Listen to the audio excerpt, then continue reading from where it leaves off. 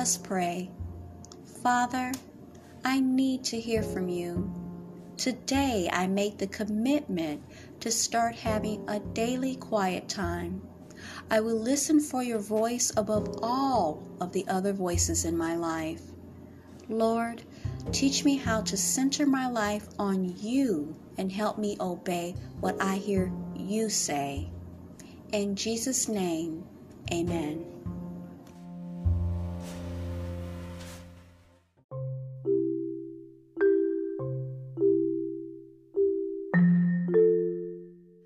Welcome back to Teachable Moments with April. Today we're going to read 2 devotionals from Our Daily Bread.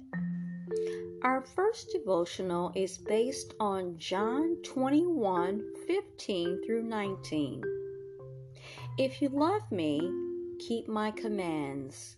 John 14:15. Love is worth the risk. After a friend ended our decade-long friendship without explanation, I began slipping back into my old habit of keeping people at arm's length. While processing my grief, I pulled a tattered copy of The 4 Loves by C.S. Lewis off my shelf. Lewis makes a powerful observation about love requiring vulnerability. He states there's no safe investment when the person risks loving. He suggests that loving anything will lead to your heart being wrung and possibly broken. Reading those words changed how I read the account of the 3rd time Jesus appeared to his disciples after his resurrection. John 21:1 through 14. After Peter had betrayed him, not once, but 3 times.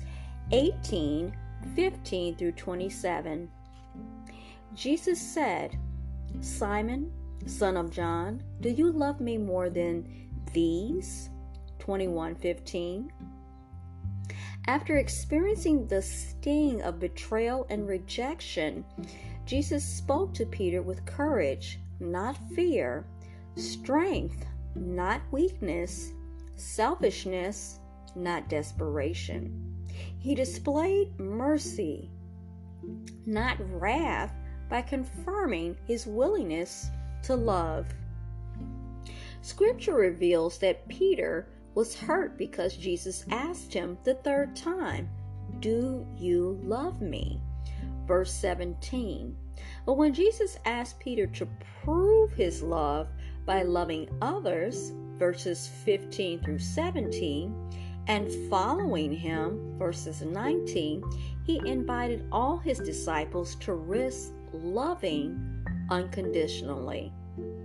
Each of us will have to answer when Jesus asks, "Do you love me?"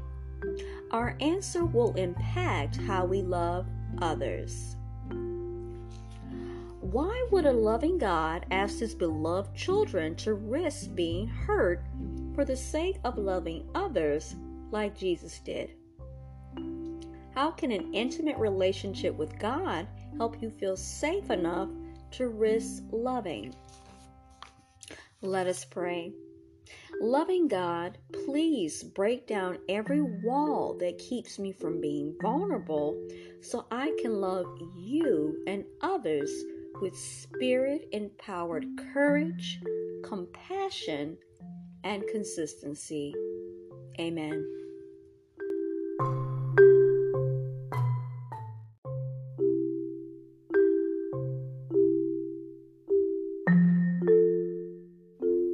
Welcome back to Teachable Moments with April. So our second devotional that we're going to look at is based on Revelations 21:1 through 7.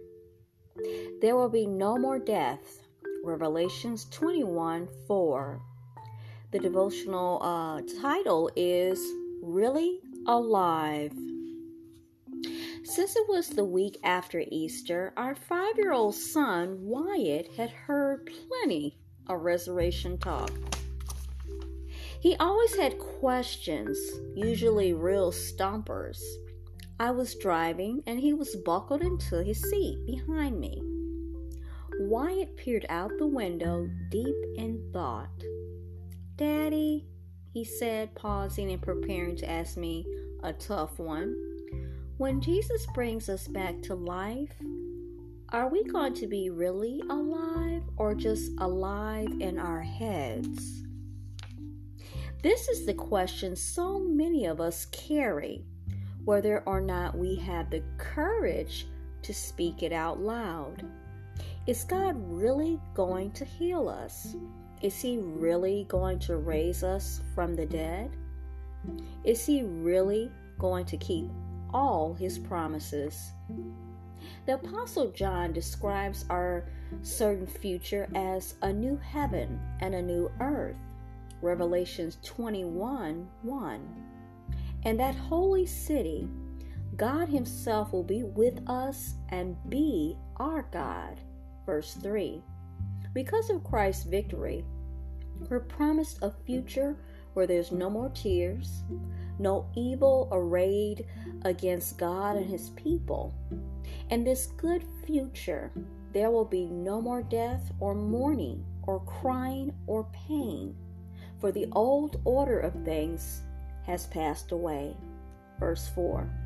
In other words, in the future, God promises we'll be really alive.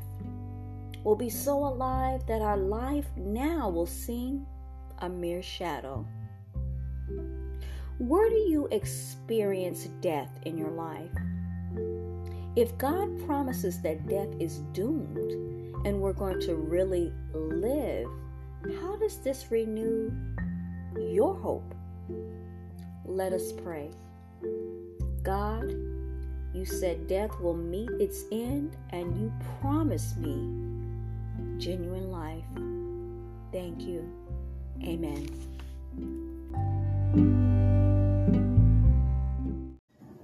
Let us pray. Lord, I pray You would move the Spirit more boldly in my life. I know that any sin can grieve and diminish the voice of the Spirit, and I pray against the temptation to sin. Help me crave Your presence more than I crave sin. Help me grow in the fruit of the Spirit and so walk closer with Yourself. I pray for guidance from Your Spirit. Let Your will and promises always be a meditation of my heart. In Jesus' name, amen.